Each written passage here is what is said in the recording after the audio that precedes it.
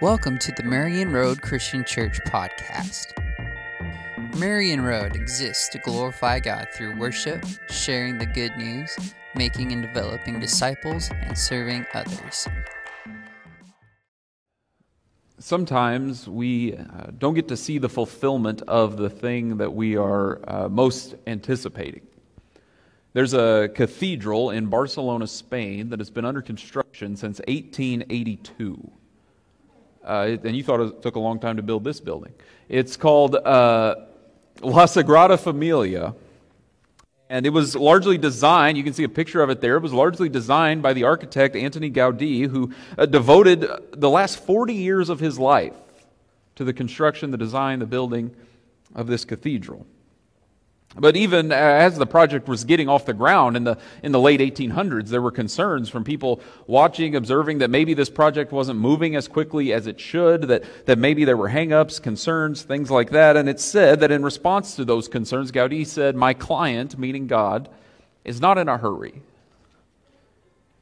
And Gaudí died in 1926. Like I said, devoted the last 40 years of his life to this project. He was buried in the crypt at the cathedral, and yet, when he died, the cathedral was about 25% constructed. Work continued for the next 10 years until 1936, when the Spanish Civil War broke out. And at one point during the Spanish Civil War, there was a break-in at the cathedral workshop, and most of the models, designs, plans for the cathedral were destroyed. And that led to 16 years of just work being done to reconstruct the models and the plans for this cathedral.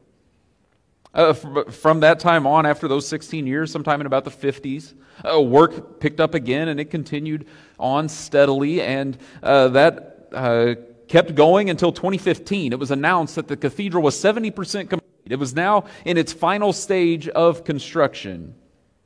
And it was hoped that the project would be done in 2026, on the 100th anniversary of Gaudí's death. But I don't know if you've heard or not, there's been this thing called a global pandemic for the last couple years. Has kind of put a dent in the process, slowed it down a little bit. But still, even today, 140 years since ground was first broken on this project, the work has continued. Just think about how much the world has changed since 1882 compared to today. Think about all the hours of work. Think about the people who maybe devoted their lives working on this project. Maybe people who live in the area, who have born and this cathedral was being built, and died and it was still being built. Think about Gaudí, the architect who devoted 40 years to this project, and now he has been dead almost 100 years, and the project's still not done. Sometimes we don't get to see the fulfillment of the thing we're most anticipating. As we've been making our way through this series called What Faith Looks Like, we've been looking at characters from the Old Testament. The book of Hebrews highlights for us as people of faith. And we've seen over the course of this series a number of different ways that a true, lasting faith in God cuts against some of the typical tendencies of our world.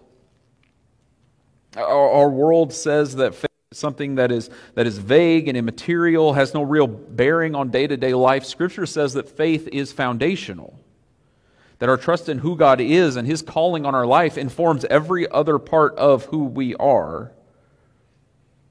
And the text we'll look at today, we'll see that faith calls us to take a far longer view than the world typically expects. I remember when I was a kid, my parents got our first desktop computer, and I had the opportunity to download music off the internet for the first time. And I remember it took 20 minutes to download a 3-minute song onto my parents' computer. I remember, you maybe remember as well, trying to load a picture on the first computers, how long it took, that it was just like one frame at a time, and you would sit there for 5 minutes getting excited as the picture slowly appeared on the screen. And all of that took place in the computer room. You had one place in the house where you could go and access the internet. And if you were anywhere else in your home, you had no access to a computer, no access to the internet. But now that I've given the teenagers more material to make fun of me for being old, compare that to how things function today. We have these little mini computers in our pockets all times. And if they take more than just a few seconds to upload anything, we get impatient. Just about anything we can conceive of that we might need in our life is available for us to buy from our phones, and then it'll be at our doorstep in just a few days. If it takes more than 3 or 4 days, we lose our ever-loving minds. Our entire world is based on things moving faster and faster with more and more efficiency. There's no time to slow down, to wait in any way. There's no reason why we should ever have to be inconvenienced in any way whatsoever. And yet, the faith we hold to, the faith we are called to build our entire life upon, does not work in the same way. Our faith moves much more slowly. Our faith is maybe closer to spending 140 years building a cathedral than getting 2-day shipping from Amazon. Our faith tells us that sometimes we might not even get to see the fulfillment of the thing that we're most anticipating. More often than we would probably care to experience, faith invites us into a place of waiting for God and His purposes to be accomplished. Both of my dad's parents are gone now, but when I was a kid, they lived in the basement of their house with an unfinished upstairs. And there was this anticipation that one day the upstairs would be finished. And I could walk around the upstairs of my grandparents' house with my grandparents, and they could point things out to me. They could say, back there's going to be a bedroom, that's going to be a bathroom, over here's where the kitchen, where the dining room is going to be. But it was all a mental image. None of it had come to be just yet. It was something to look forward to, something that wasn't completely realized until after my grandpa retired, decades after they had first moved into that house, when he was able to finish the upstairs completely so that they could finally fully experience everything that their house was intended to be. Now, that's maybe a little bit like what it's like to have a life of faith. We have moments where we see what God is doing, but maybe we don't have the whole picture. We spend time in that in-between space of waiting on the promises of God to be completed. That's what we'll see with the faith of Joseph in the story we're looking at this morning. We're going to be looking at the last 5 verses of the book of Genesis. And as far as stories go, the book of Genesis ends in a nice, tidy, neat little place with a comfortable resolution. We could see, if we're just looking at the book of Genesis, that it has a happy ending as far as stories go. And yet, Genesis ends on a note of looking forward. A knowledge that the work of God is not done and that it will one day be completed as God brings His people into something far greater. We'll look at Genesis 50, verses 22 to 26. The words will be on the screen. It says, Joseph stayed in Egypt, along with all his father's family. He lived 110 years and saw the 3rd generation of Ephraim's children, his son. Also, the children of Machir, son of Manasseh, his other son, were placed at birth on Joseph's knees. Then Joseph said to his brothers, I am about to die, but God will surely come to your aid and take you up out of this land to the land He promised on oath to Abraham, Isaac, and Jacob. And Joseph made the Israelites swear an oath and said, God will surely come to your aid, and then you must carry my bones up from this place. So Joseph died at the age of 110. After they embalmed him, he was placed in a coffin in Egypt. By all accounts, Joseph ends up with a pretty successful life. His life had plenty of tragedy, to be sure, but by the time he gets to the end of the story, things have pretty well resolved. Joseph had ascended to the role of second in command over the entire nation of Egypt. Egypt is the most powerful empire on the face of the earth at this time. Professionally, he's had the most success anyone could have dreamed of. He lives a long life. The Egyptians believed that 110 was the ideal age to live. And that's how long Joseph lives. He lives long enough to see his great-grandchildren, even some great-great-grandchildren you can see there in the text. Relationally, he's had a full life, getting to see his descendants grow up as he enters into his twilight years. When he dies, he's celebrated. He's embalmed. He's placed in a coffin in Egypt. He's honored as one of the highest members of society in his day. By all accounts, Joseph's life ends on a note of overwhelming success. He dies at a ripe old age, wealthy, successful, surrounded by loving family members. I mean, given that he came into Egypt as someone who had been sold into slavery by his brothers, this has worked out pretty well. This is a rags to riches story. This passage that we've just read begins and ends with all these reminders of success and comfort that Joseph experiences at the end of his life in Egypt. And yet, if you look at the middle of this passage, verses 24 and 25, we see what is Joseph's true comfort, his true source of hope as he lives as an old man in Egypt. It's not in his own success, his own wealth or power that he's accumulated over the course of his life. It's not in his family. It's not that he's been able to be reunited with his father and reconciled with his brothers later in his life. Joseph's comfort is based in what God is going to do in the future.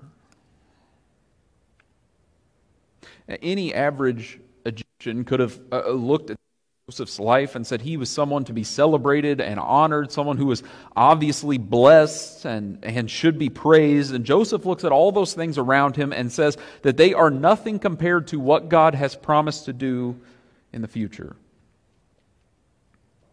Egypt might have given Joseph overwhelming success and comfort in every way imaginable, but it was not his home. God would one day come and take his people into their true home. And when that day came, Joseph asked to be a part of it. Sometimes we don't get to see the fulfillment of the thing we are most anticipating, but that does not mean God does not accomplish his purposes. Just because God doesn't complete all of his purposes within the lifetime of Joseph does not mean Joseph's confidence has wavered in whether or not it'll be completed. And that's the point Joseph drives home in his words there in verses 24 and 25. The text says he says these words to his brothers. The Hebrew term there is broader than what we typically mean by biological brothers. And given Joseph is one of the younger siblings in his family and he lives to this old age, it would make sense that he's not necessarily saying this to his literal brothers, but to all of his family members, all of his descendants that are there present with him. But he speaks these words of truth to them. And if you notice, there's a balance in his words between reality and hope. Joseph begins with reality. He begins by stating the obvious. He is about to die, and yet when he is faced with that, he turns to hope. He turns to point his descendants forward to what God will do after he's gone. And it all centers around that promise. That covenant that God first established all the way back in Genesis 12. God promised Abraham, Isaac, and Jacob that their descendants would dwell in the promised land, and that this famine that happens in Genesis that brings Jacob's family to Egypt, it has not defeated the promise of God. God's plan might not be progressing as quickly as it could have, but it does not mean God is not at work. God is still preparing the descendants of Abraham for the purpose he has for them. To be a light to the world. To show a watching world what it looks like to live as God's people. To be the means through which God will set the entire world right.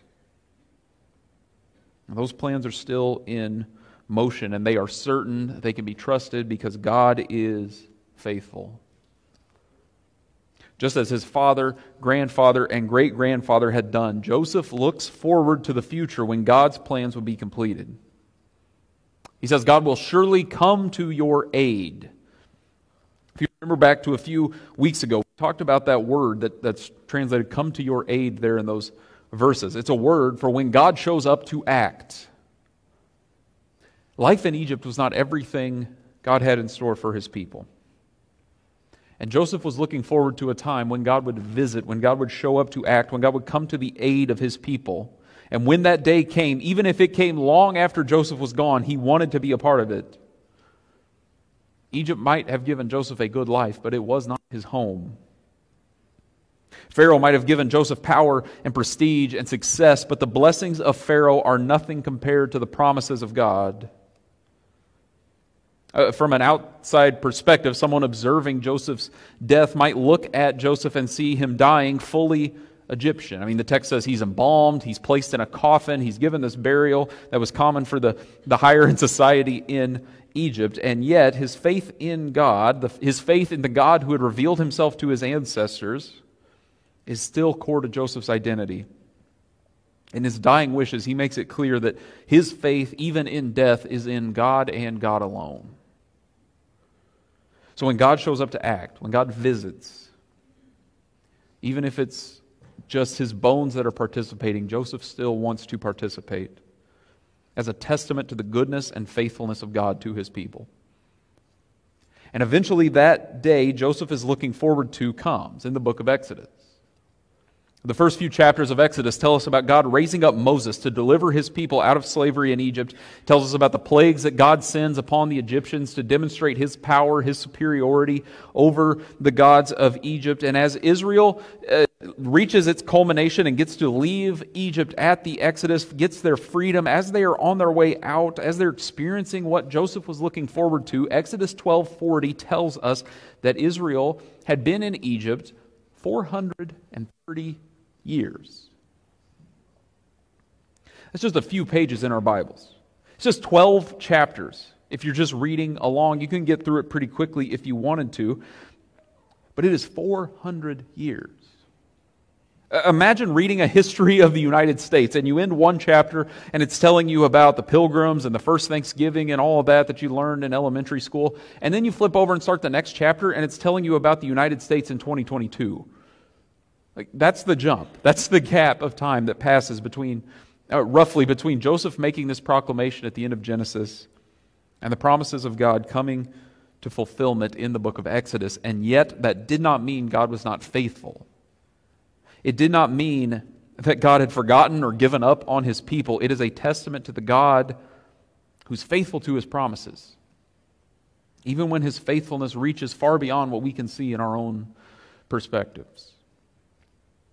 And when that day comes, Joseph's descendants follow the commands that Joseph had given them. Exodus 13:19 says that Moses took the bones of Joseph with him because Joseph had made the Israelites swear an oath. He had said that God will surely come to your aid, and then you must carry my bones up with you from this place.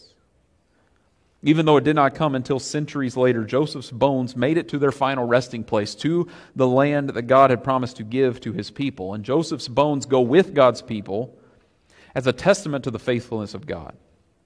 As they carry on the legacy of those who were looking forward, as they begin this journey out of Egypt into the land God had promised to give them, into the purposes God had in store for them as his redeemed people.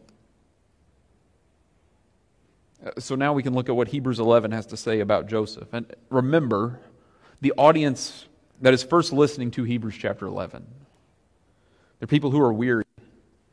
People who know the stories of the Old Testament and these examples of faith. People who have themselves put their faith in Jesus, have believed he's the culmination of all the promises of God. And yet they find themselves wavering because their allegiance to Jesus has created tension with the world around them. In the short term, and what they can see, following Jesus looks a lot like losing. And when you are the one losing, it can be difficult to have the long view of faith. When we're in the middle of struggle, it can be difficult to look forward to what God will do in the future.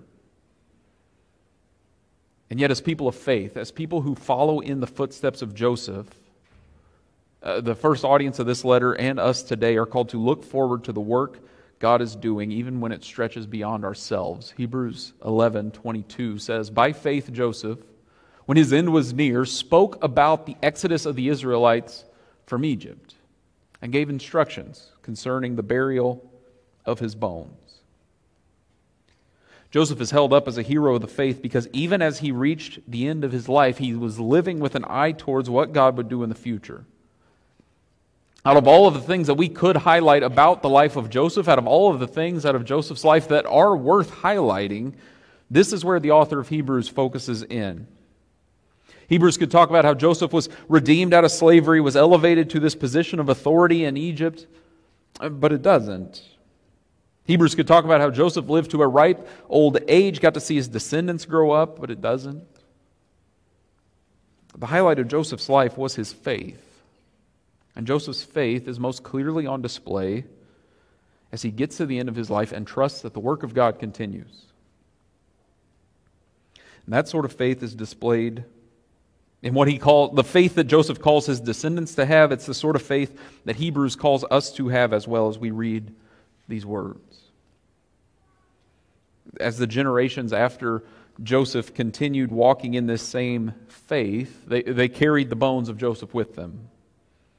If you notice there in Genesis 50:26, it says there right at the end that he was placed in a coffin in Egypt.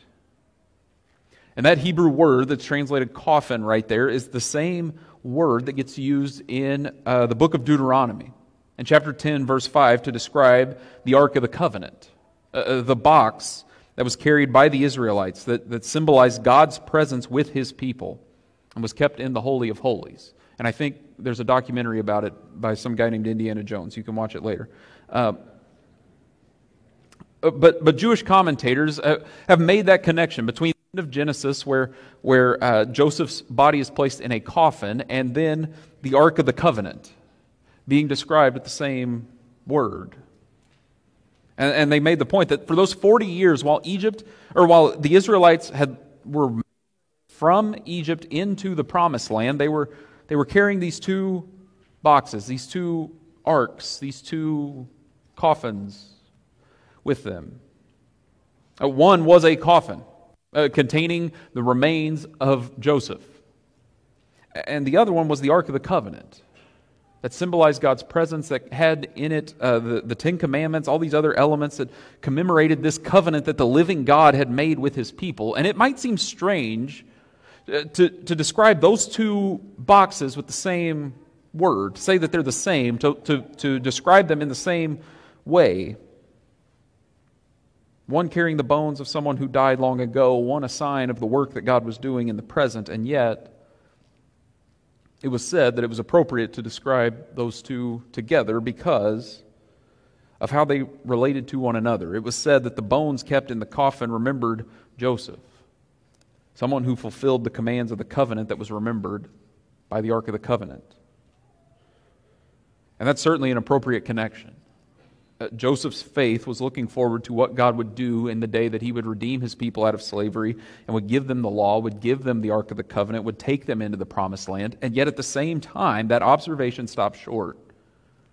Because as much as Joseph was looking forward to the Exodus, as much as Joseph was looking forward to the law, to the Ark of the Covenant, to all of that, Joseph and the law together were looking forward to the one who would come to truly bring God's people rest and freedom, to truly deliver them into life with God, Jesus, the one who came to redeem His people out of the oppression of sin and death, so that we might walk in faith with Him.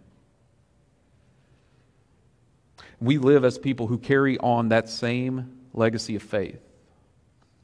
And so the story of Joseph, the story of Hebrews 11, they lead us to the place where we ourselves look forward. We are people who live between the times, between Jesus' first coming and His second coming, and we are waiting for that day when He comes again. And as we do that, we live as people that look forward.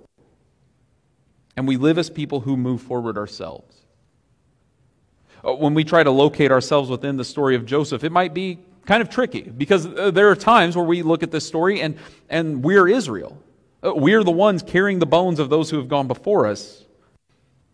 And there might be other times where we're Joseph, calling the next generation to carry on in the legacy of faith that is being left for them.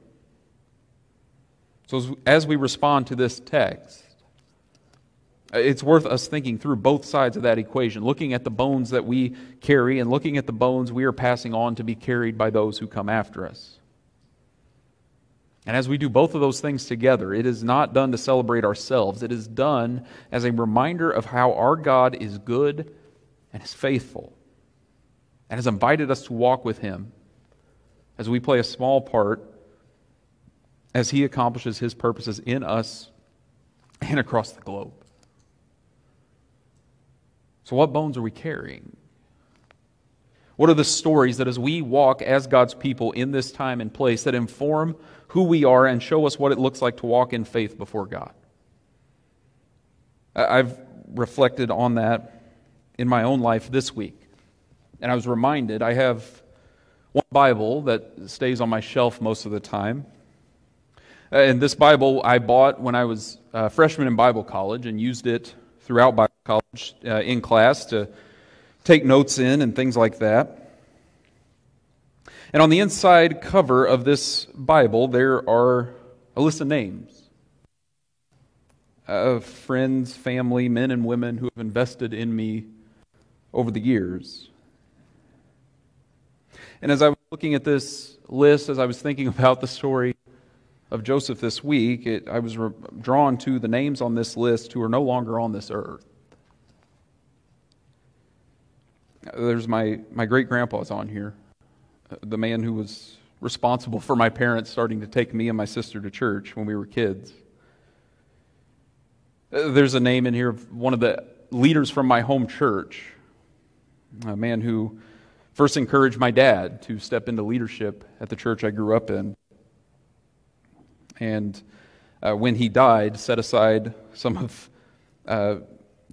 money for my home church to set up a scholarship fund for students who wanted to go to Bible college, a fund that myself and my sister as well benefited from, even though he had been gone for years by the time we went off to college. There's the man who made me preach my first sermon when I was 13, who I guess is who you all can complain to if it's stuck with me, but passed away during my first semester of Bible college, had a heart attack in his sleep. And there's one of the leaders from the first church I ever preached at, who invested in me, encouraged me, fed me a lot of meals, and all he got in return for it was having to listen to a lot of bad sermons from a punk college kid. But what ended up being the last time we ever talked, I got to tell him about how I had convinced this church in Minnesota to give me a job.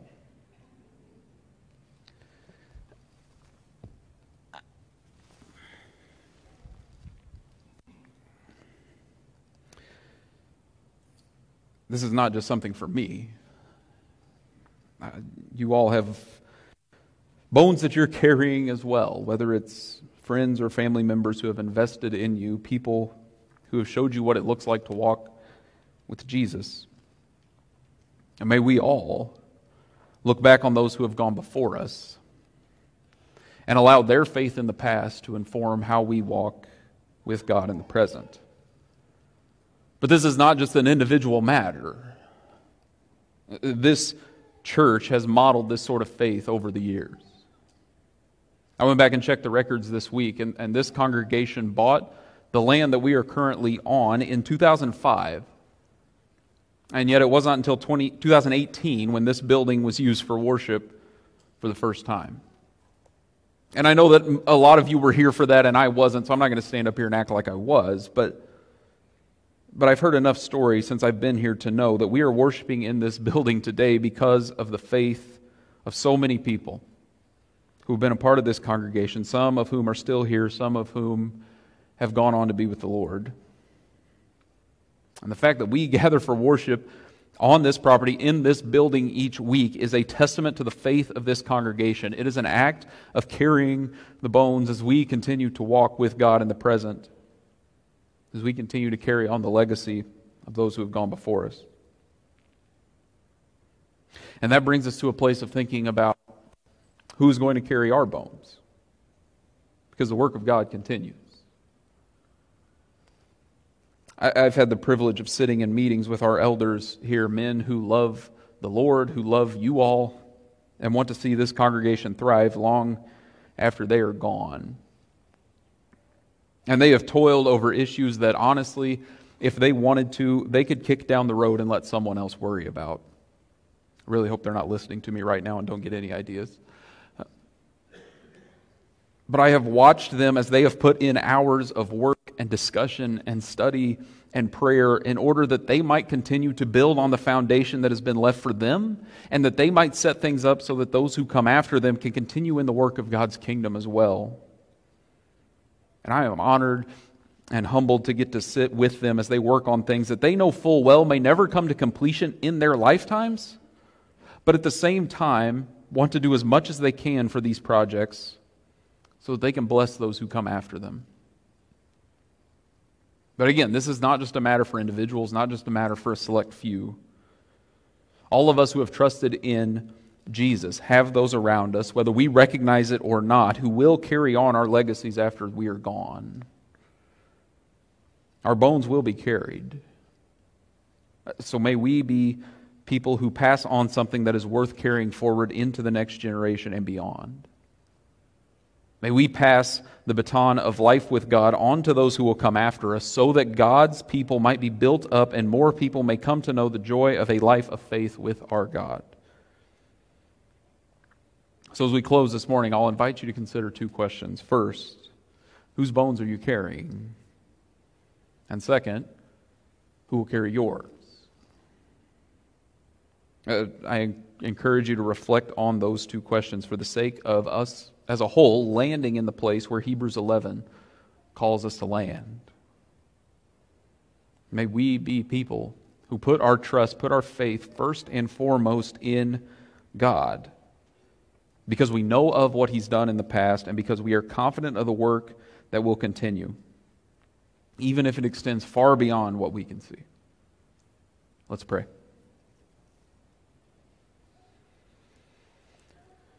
God, you are good. We thank you that you have invited us in to be a part of your people.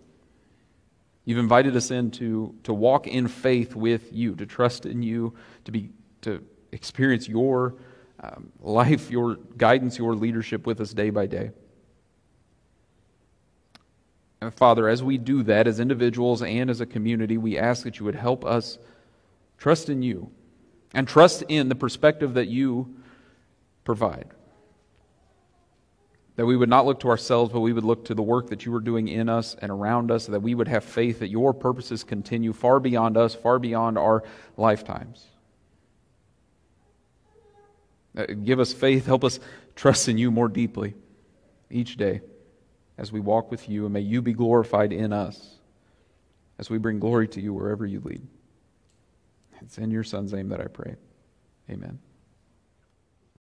We hope that you were encouraged and challenged by this message given by our own senior pastor, Monty French.